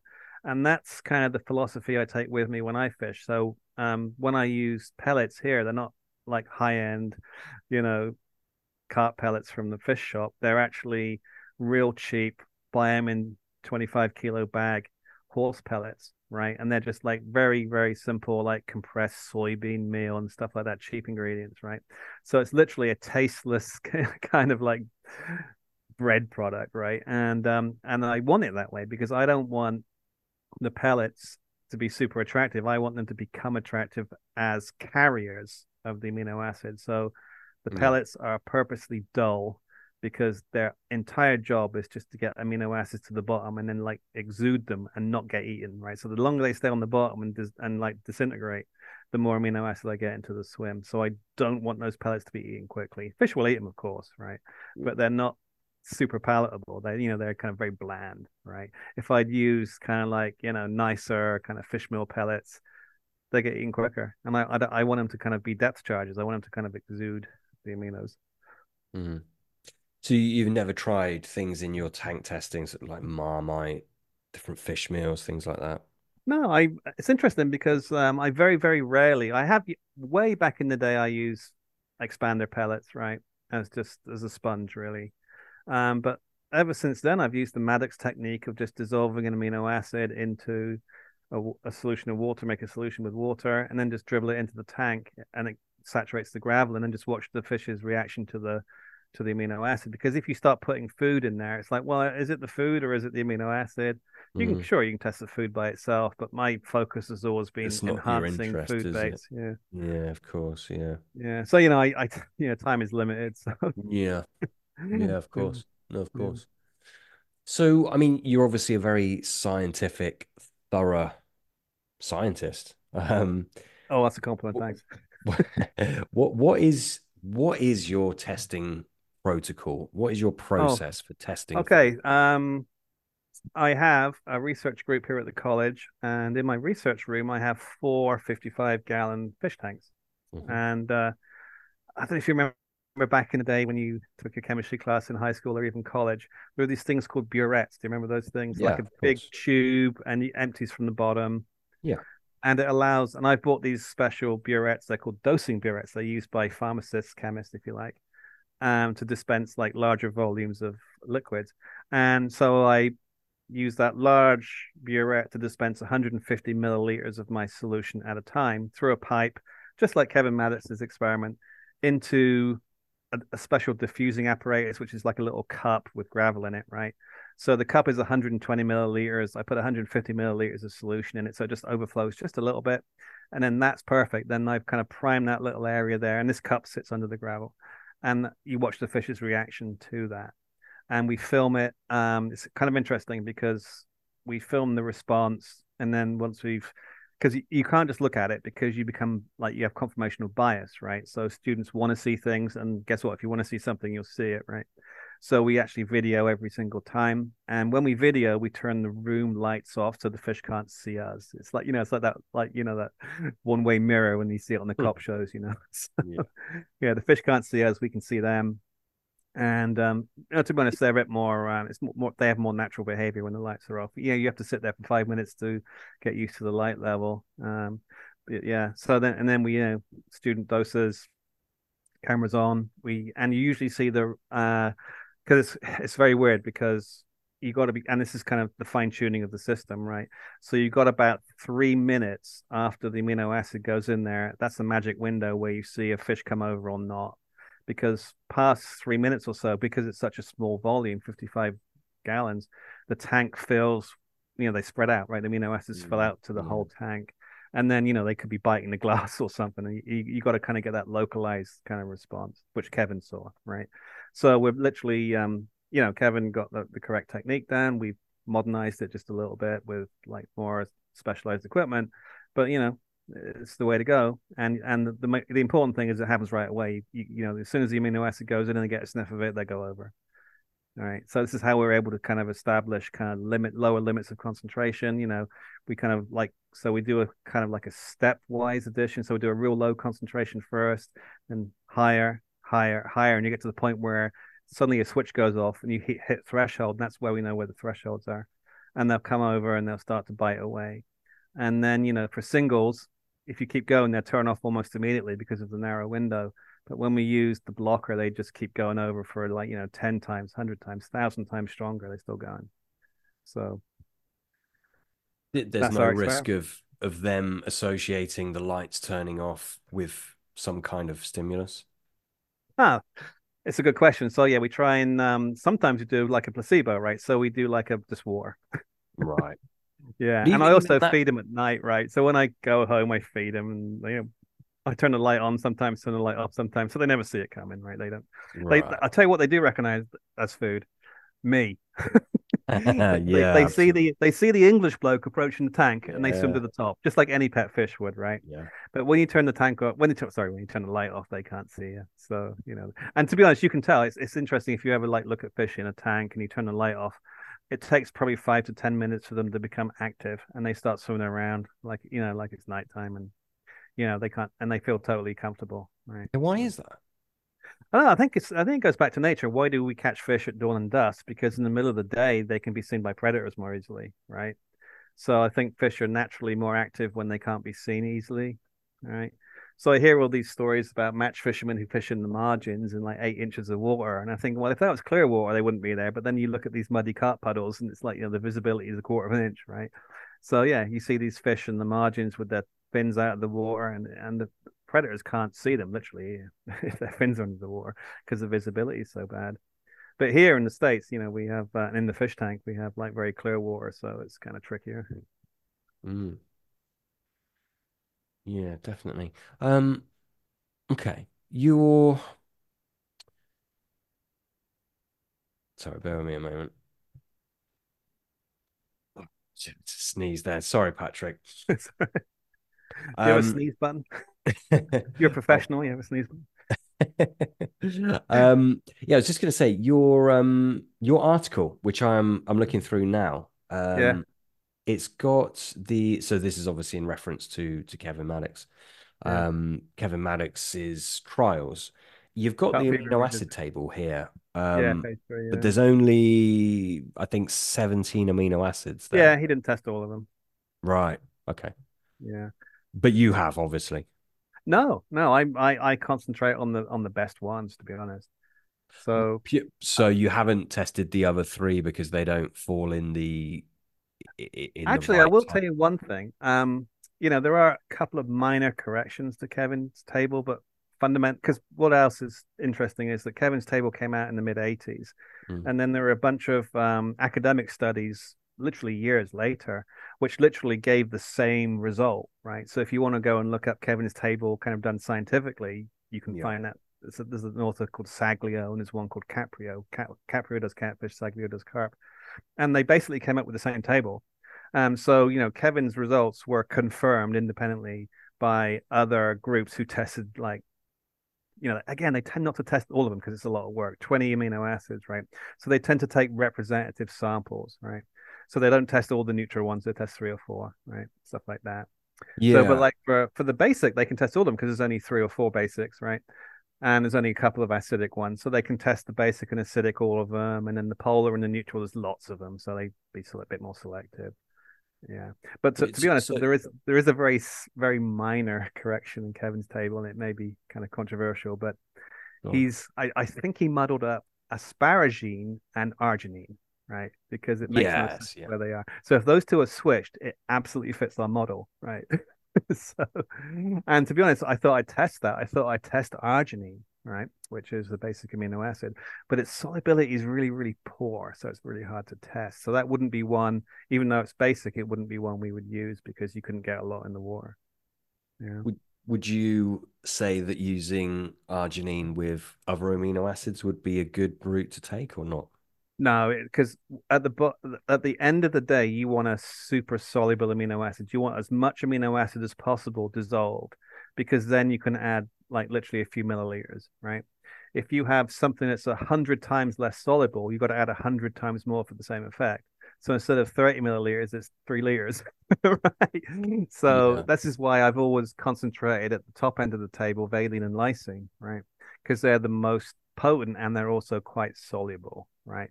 Other ones, for example, even though it's quoted as being poor, MSG, glutamic acid, actually does work for carp at super, super, super high concentrations. I won't get into the details why, but the no reaction is actually a very weak reaction from Kevin's table. And aside from that, there are no reactions. It's just very, very weak. And the switch of arginine and asparagine it's perfect. It's exactly how nature is. So well done, Kevin. 1984 Yeah. in his living room. I imagine it. Some guy just by himself in his living room figured all that out in Oh, 1984. amazing. Yeah, Yeah, yeah, yeah. it's amazing. Yeah. Yeah. Yeah. Um, you only use one amino acid in your product Ah, line. well, currently we Oh, use one amino acid and the blocker, right, in yep. impulse. We use one amino acid and the blocker in catatonic. So a carb favorable basic amino, right? Mm. Read between the lines. Mm-hmm. Yeah. And literally MSG, right? So catfish, MSG and blocker, right? That's your catfish, that's your well, impulse is everything, right? For the other two inventions, which are species specific, you have to mix acid and base and blocker in a specific ratio to get it to work, Mm. right? So that's what we're working on right now. So we're moving from a binary blend we call it to a ternary or like three blend, right? So that's the secret. So as we go to three amino acids, we'll get species specific attractants. So what I was going to ask is because you no longer using an amino acid combination blend, Yeah. obviously feel free not to, but are you happy to tell people the two aminos you were using in your old product? I'll give you a big clue. One of them was obviously lysine, Of right? course. And remember we talked about the receptor being basic and neutral? Yep. You can choose virtually any of the neutral amino acids. And it wouldn't matter. No, the trick is to get them in the right amount, right? So, Right. Okay. yeah. Gotcha. Yeah, so to be honest, I'm not giving away the farm there. I actually say in Carp Fever Revisited essentially what we've just said, right? I kind of literally joke about it and say, hey, I've just given away the farm. Well, not really, because we've moved on and we've Of improved it, course. right? Yeah. Yeah. Yeah. Yeah. So, I'm welcome to kind of like vaguely discuss old products, right? Yeah. But yeah. Yeah. So Yeah. in your own testing, does it Mhm. you're saying it pretty much completely mirrors Kevin Maddox testings? So Yeah. Well, valine for the and singles, lysine. yeah. I mean, honestly, sorry to interrupt, but for the singles, yes, it does. But we've moved away from singles now. Yeah, of course. It Yeah. was a nice thing just to get just to prove that the tanks were set up right, and it is nice to prove where the thresholds come. So, for example, I'm going to give you some chemistry numbers, right? So, for example, the excellent potency ones, it's in chemistry terms, its concentration is well, let's use a phrase which we'll kind of understand. 1/10 millionth of a standard concentration, right? Okay, so 1/10 millionth of a standard concentration is the most potent. Then it goes orders of magnitude. So then it's a millionth, then it's 100,000th, Mhm. and that kind of like order of magnitude is each column, right? So each time you get more potent, you need 10 times less essentially. Yeah, of course.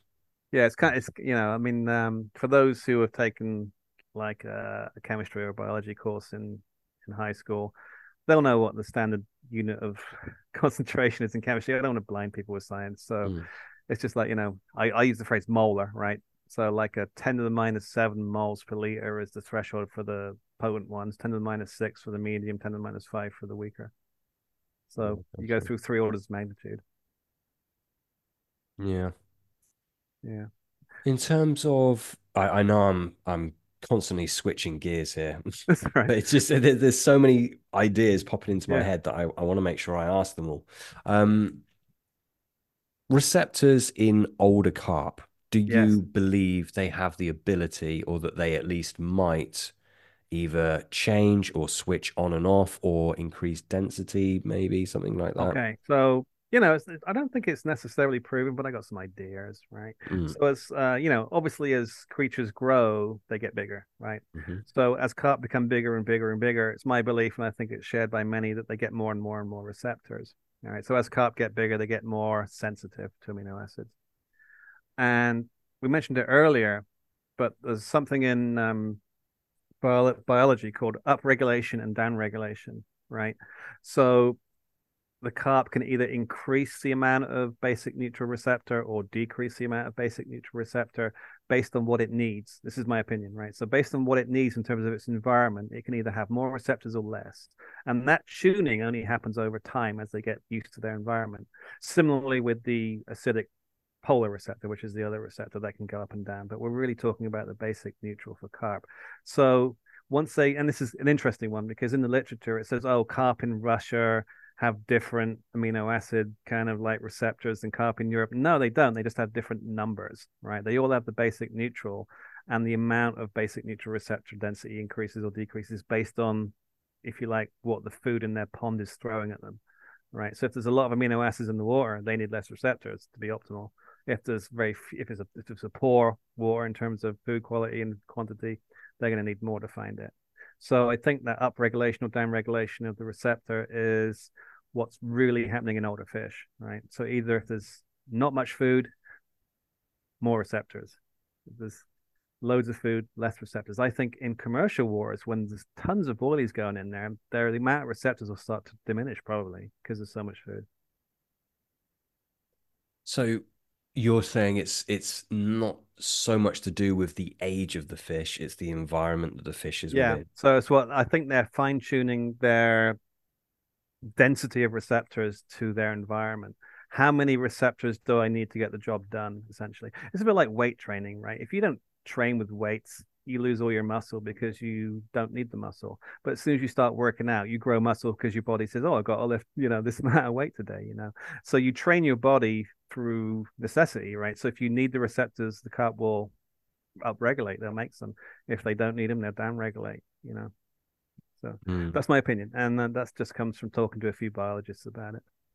It's very interesting. Yeah, yeah, it goes Yeah. back to that whole idea that the receptor set is fine tuned to not only type of food. We talked about like carp being omnivore kind of grazers, right? So they have this BN receptor, not the other one that catfish have. And then how rich is the environment? If there's lots of food, there'll be less of them. If there's more, if there's more food, less of them, less food, more of them. So let's take a lake, for example. When Yeah, I'm fishing, several hundred lake acres, there's at least two carp in there that are probably nudging 40 years old. There's yeah, also some carp in there that are probably around about, they're barely 10 years old. right. Because the environment is the same, even though they're very different in age, you would Yeah. kind of guess that their receptor sites density and activity would be pretty much the same, right? Well, I think they would start the same, but then the older fish will have more time to adapt, right? So the Yeah. question is really, how long does it take a carp to adapt perfectly to its environment? Yeah. That's an open-ended question. Who Mm. knows? Is it a year? Is it 10 years? Right? Mm. And also, as we age, things start to fail, right? Yeah, So yeah. here I am, sitting here with my glasses on, and I'm probably going to have a hearing aid in a year or two, right? So, as you get older, things start to fall apart. So it may be just the aging effect of older carp where they, naturally have less receptors because they're just getting older, you know. Right. Okay. Interesting. Yeah. Very interesting. I think, I mean, obviously, you are extremely extremely intelligent, extremely science driven in your Ah, angling. you haven't been talking to my wife, have you? She Does doesn't share that opinion. she not? I'm joking. I love my wife. She'll have to tune in. I'm not going to let her listen to this podcast now. So, I mean, I think we're possibly on different ends of the angling spectrum in many ways, right? So, Yeah. what would you, how can I phrase this? What do you think someone like me would benefit from bringing into their own angling? So I'm very Okay. much I'm very interested by science. Yeah, me too. I'm somewhat I know you are. I'm somewhat scientifically minded, Yeah. but I'm Okay. very much about going out there, doing it, seeing what Yeah. works, and just Yeah. testing things You know, relentlessly. I we call people who have kind of a natural interest citizen scientists here, right? So I'm a citizen scientist. I have this natural curiosity and I go out fishing and I don't go fishing, I go experimenting. I just try different things. I think Yeah. you're probably the same way. Um, but the trouble is with amino acids is it's a long, big learning curve. There's so much to learn and you learn I learn something new every day, right? I learned something just 3 days ago, which kind of like was a light bulb moment. So I'm always discovering new things and making papers and things like that. And to be honest, it's been a 20-year journey, right? Now, so here's my kind of observation. So either you can go on the 20-year journey and discover all this yourself, right?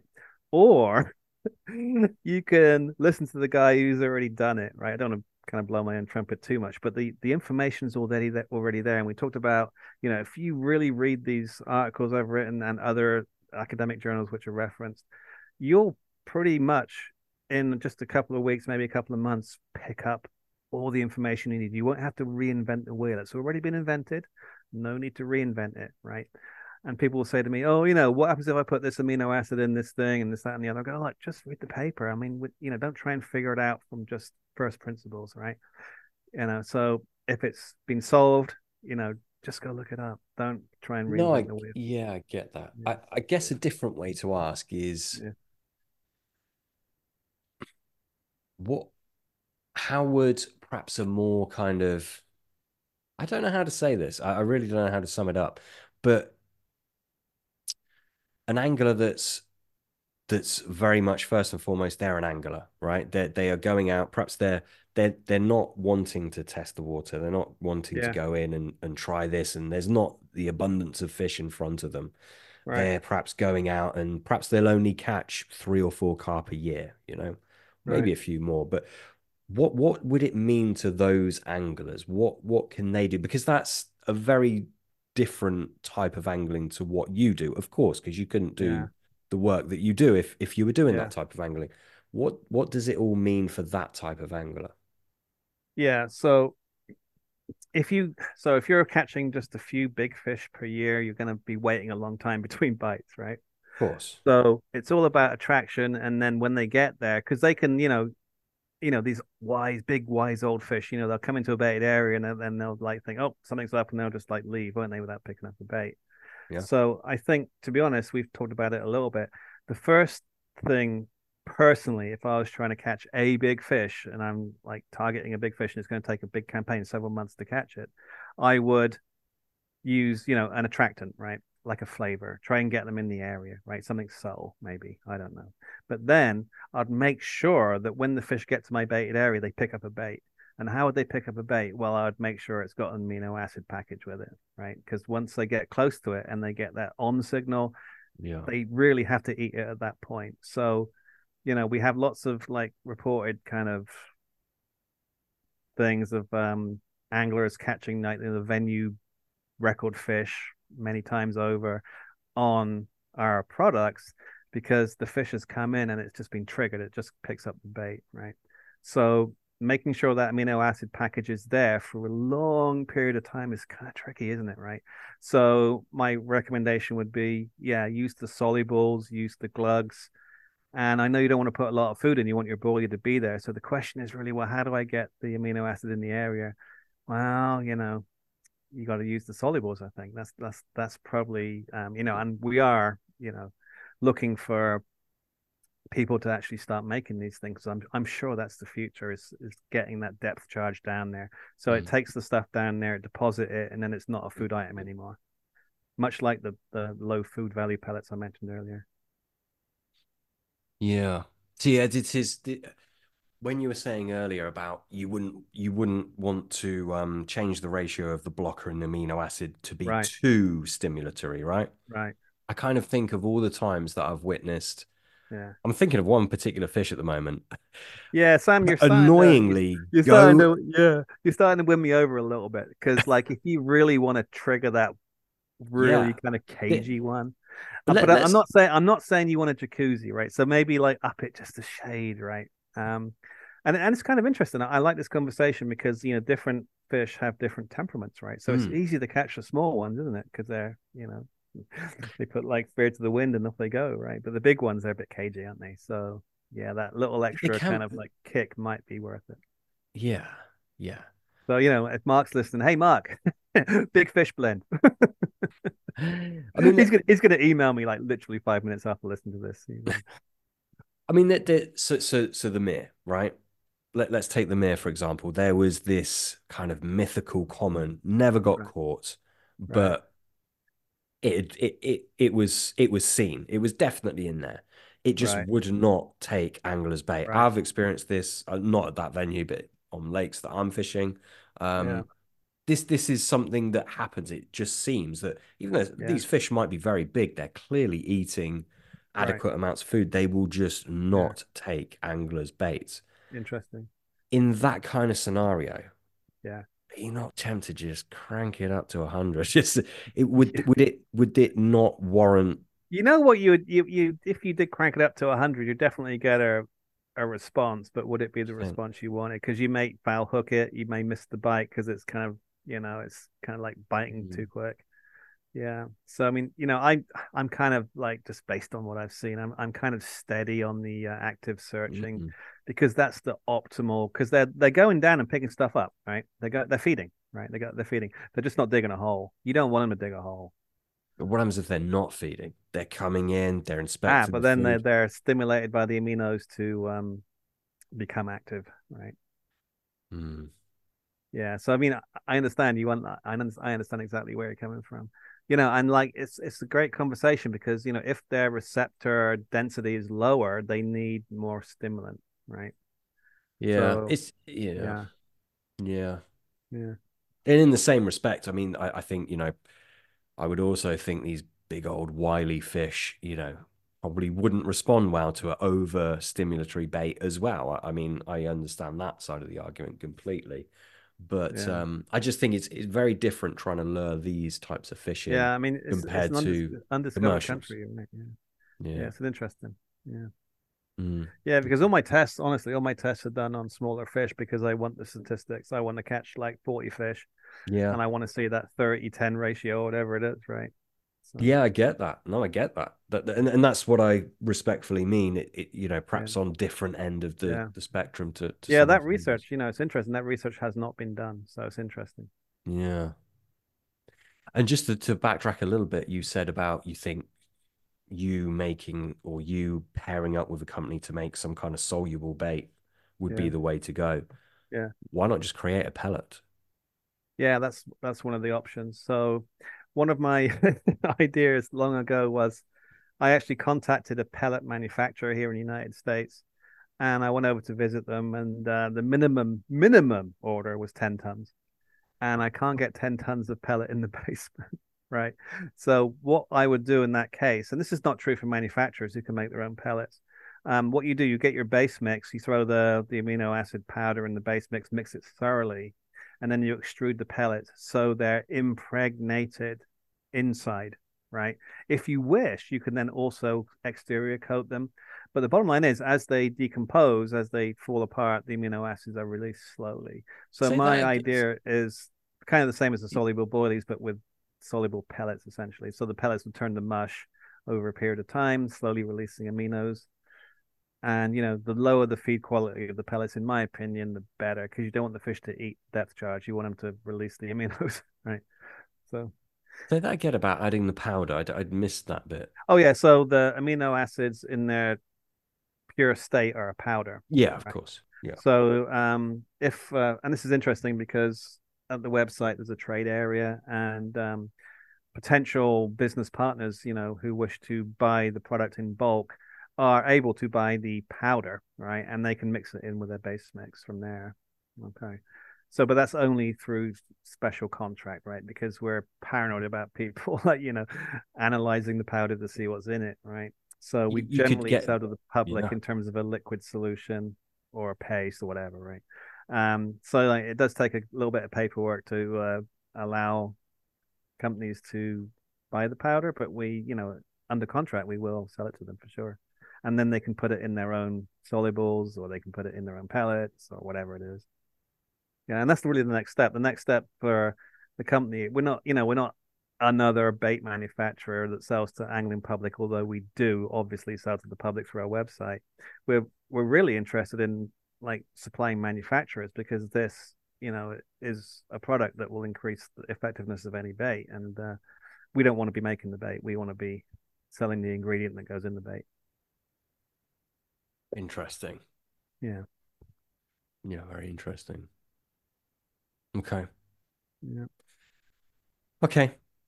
Patrick, I mean, there's so many different things and little Yeah. rabbit holes that as you were Yeah. talking, I thought, got to go down there and as you do, or as I do, I just Yeah. forget. Um, is there anything you think I've neglected to ask you or to bring up?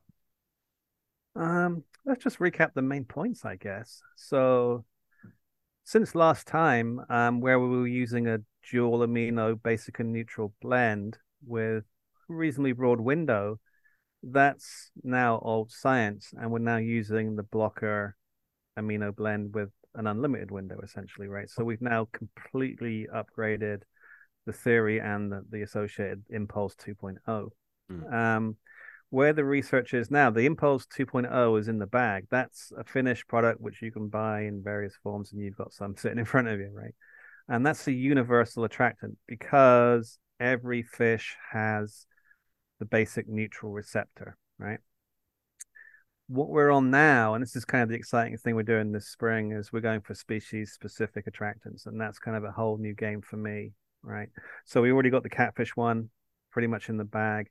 The carp one and the hydro one I mentioned are kind of a real kind of passion for me at the moment. I'm really excited by these two projects. And I'm also really excited by the mathematical modeling we've been doing with the math department here at college. And that's really starting to bear fruit now. So, and all these things have combined for me personally. And, from a scientific perspective, my main focus in the United States is this contract I have with the government where they're going to kind of use my carp attractant in their Asian carp project. So that's kind of, for a scientist to kind of have the government come and license your product is kind of a badge of honor kind of thing. So that's what I'm really excited about at the moment, right? And as a carp fisherman, from the UK originally, my passion, of course, lies with carp fishing. And because the company owns the intellectual property, it's just licensed to the government, I can use that in carp baits. So anything that comes from this government research can, if we want, be used for carp specific attractants, which is like an exciting product, which we're kind of really kind of excited about that getting to this year.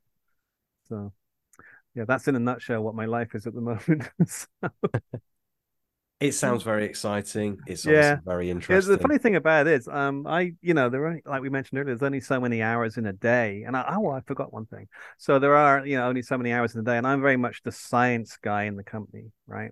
Mark is very much the engineer slash production guy, right? And a business is a three-legged stool. The one leg of the stool we're missing is a marketing salesperson.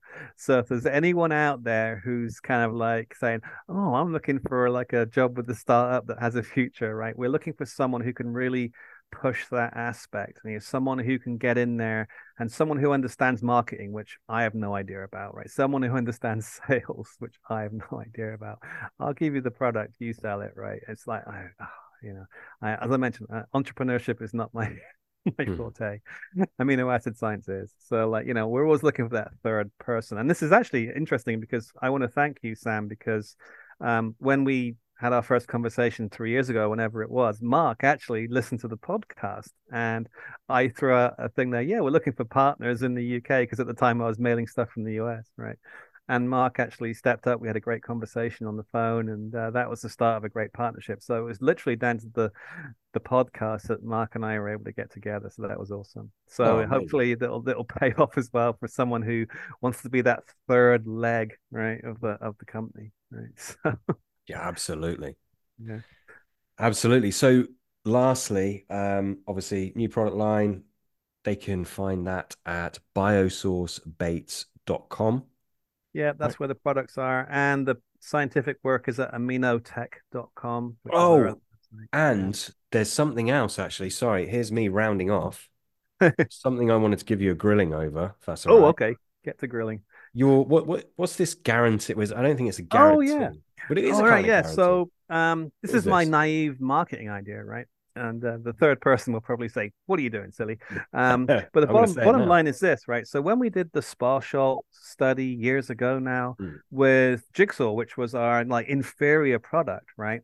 We got like an average of a 2.1 to 1 catch rate with and without, right? And an average. So on average, they double the amount of fish if everything else was equal, right? So what we've done, we've designed something at the webpage called the Impulse Challenge, where if people want to take the challenge, we can now make a guarantee they'll catch more fish, not necessarily twice as much fish, just more fish, right? So we're Yeah. saying, hey, if you fish one rod with the product, one rod without, you'll catch more fish on the rod with. And we're guaranteeing that based on not just me kind of like flapping my gums here, but based on results from scientific studies, right? One But out of 20 times it may not work, right? But the the rules of the challenge are you got to do it twice, right? So it's a one in just statistically, what if they do it right? There's a 1 in 400 chance they won't catch more fish twice in a row. And that's what we're hanging our hat on, right? We absolutely believe anglers will catch more fish. And that's going to be our buzz line at the angling show in March, right? More fish guaranteed. It's cheesy, I know, but it's I, I, something we're actually going to back, right? I think it screams volumes about your conviction about these Yeah, products. I mean, yeah. We are going large. We'll go home, right? And we are so confident based on our results that it does it what it says on the tin, right? but in reality, Mm. sorry, there is far too many variables for this to be Yeah, accurate. You can't. yeah. That's I that's would why never. when yeah I would yeah. So never go and take this out and expect to no, double my catch rate. no, It no, just this wouldn't be is this is fair. the thing, Sam. So like when you follow the rules of the challenge, you got to explicitly follow the rules as written to Right. make those variables disappear, right? So random Okay. variables disappear, right? If you follow what's called a double blind procedure, right? So you do it like a true scientific test. And we lay it out like, make sure you do this, this, and this. And they can contact us if they need advice, whatever. But yeah, if they do it right, they should catch more fish. I mean, literally every time I go out, I catch more fish on the impulse rod. Yeah. Um, so it's all a matter of just like, doing it correctly and fishing. And because people always want to go out and fish both rods with the impulse and they say, oh, never caught anything on it. Well, maybe there weren't any fish in that spot Oh today, Christ! Of right? Yeah. course. Yeah. Yeah. So you got to fish in the same spot when the rules are very clear on this, like, 10 meters apart or so, something like that. Say if you're fishing same rig, same bait, one dose, one not dosed, exactly the same each rod, exactly the same. The only thing that's different is the bait. And if you make that happen, you'll see it. You'll definitely see something. And your trust. So and what if they don't? What happens? Do they? Yeah. So statistically, most anglers statistically will see a 2 to 1, right? So that's over 50%. Some will see, depends on environmental conditions, of course, right? If you're fishing next to a weed bed and not fishing next to a weed bed, but we try and make it so you're kind of like in a very, very similar spot, right? You know, so 1 in 20 might not see it, but it's very, very rare. And that's what the Spa Schultz study tells us. And then, then the anglers talk to us and they say, oh, this worked, this didn't work. And then we say, well, just tune it a little bit, try it again. And if they don't get it two in a row, which is 400 to 1, guess, right? Based on 20 times 20. So then they get, then they can kind of exercise the guarantee, right? But chances are that they'll be more than satisfied with the result. Yeah, but do they get their money back or anything? Or Uh honestly, we've written a challenge document. I think, if I remember correctly, they get like store credit or something like that. So you're relying on people to be honest. Well, yeah. So that was our main that was our main concern. Will people be making stuff up? And that's why, if you read the challenge, there are kind of like language things in there that kind of address that, right? So, there is the temptation for a free lunch, but we're onto them, right? We know Yeah. we know if they're trying to have a free lunch. So yeah. Well, for anyone listening, I mean, go ahead, do that challenge, but obviously you got Yeah. to you don't want Yeah, to it's cheat interesting. yourself. Yeah, at the show where, as I mentioned before, it's mostly get to know people and just get the brand out there, and Yeah, anglers are welcome for a chat. And we're literally giving away free samples, so you don't even have to buy it, right? yeah. Well, there we go. Amazing. Yeah. So test tubes of 30 milliliter Yeah. test tubes, which will go on a kilo of bait. Yeah. Yeah. Superb, Patrick. I have a few more questions for you, which I'm going to save because I know you said you'd very kindly come on and chat to the Bait Club members, Oh yeah. um, which is very, very kind of you. So, a few more juicy things and in and outs. And I know you promised to give away all your secrets in there. I'm joking. So I'll save it for that. But yeah, I really I enjoyed this chat. There's a lot to go over. I think, in all honesty, we're going to listen to this back and think, oh, damn, I should have asked this or I should have explored that. Yeah. Um, Well, if you want to now, Sam, your bait club, is that like a podcast also, or is that kind of more of a private thing? no, it's a private club. Oh, okay. Yeah, All right. private club. Yeah. So yeah, if we want to come on again and have a catch up, we can do that. Would be great. I mean, yeah, maybe we'll do that. Yeah, if like Um, if when we get a lot of comments, or people are like, well, you missed this, you should have said this, yeah, that, and the other.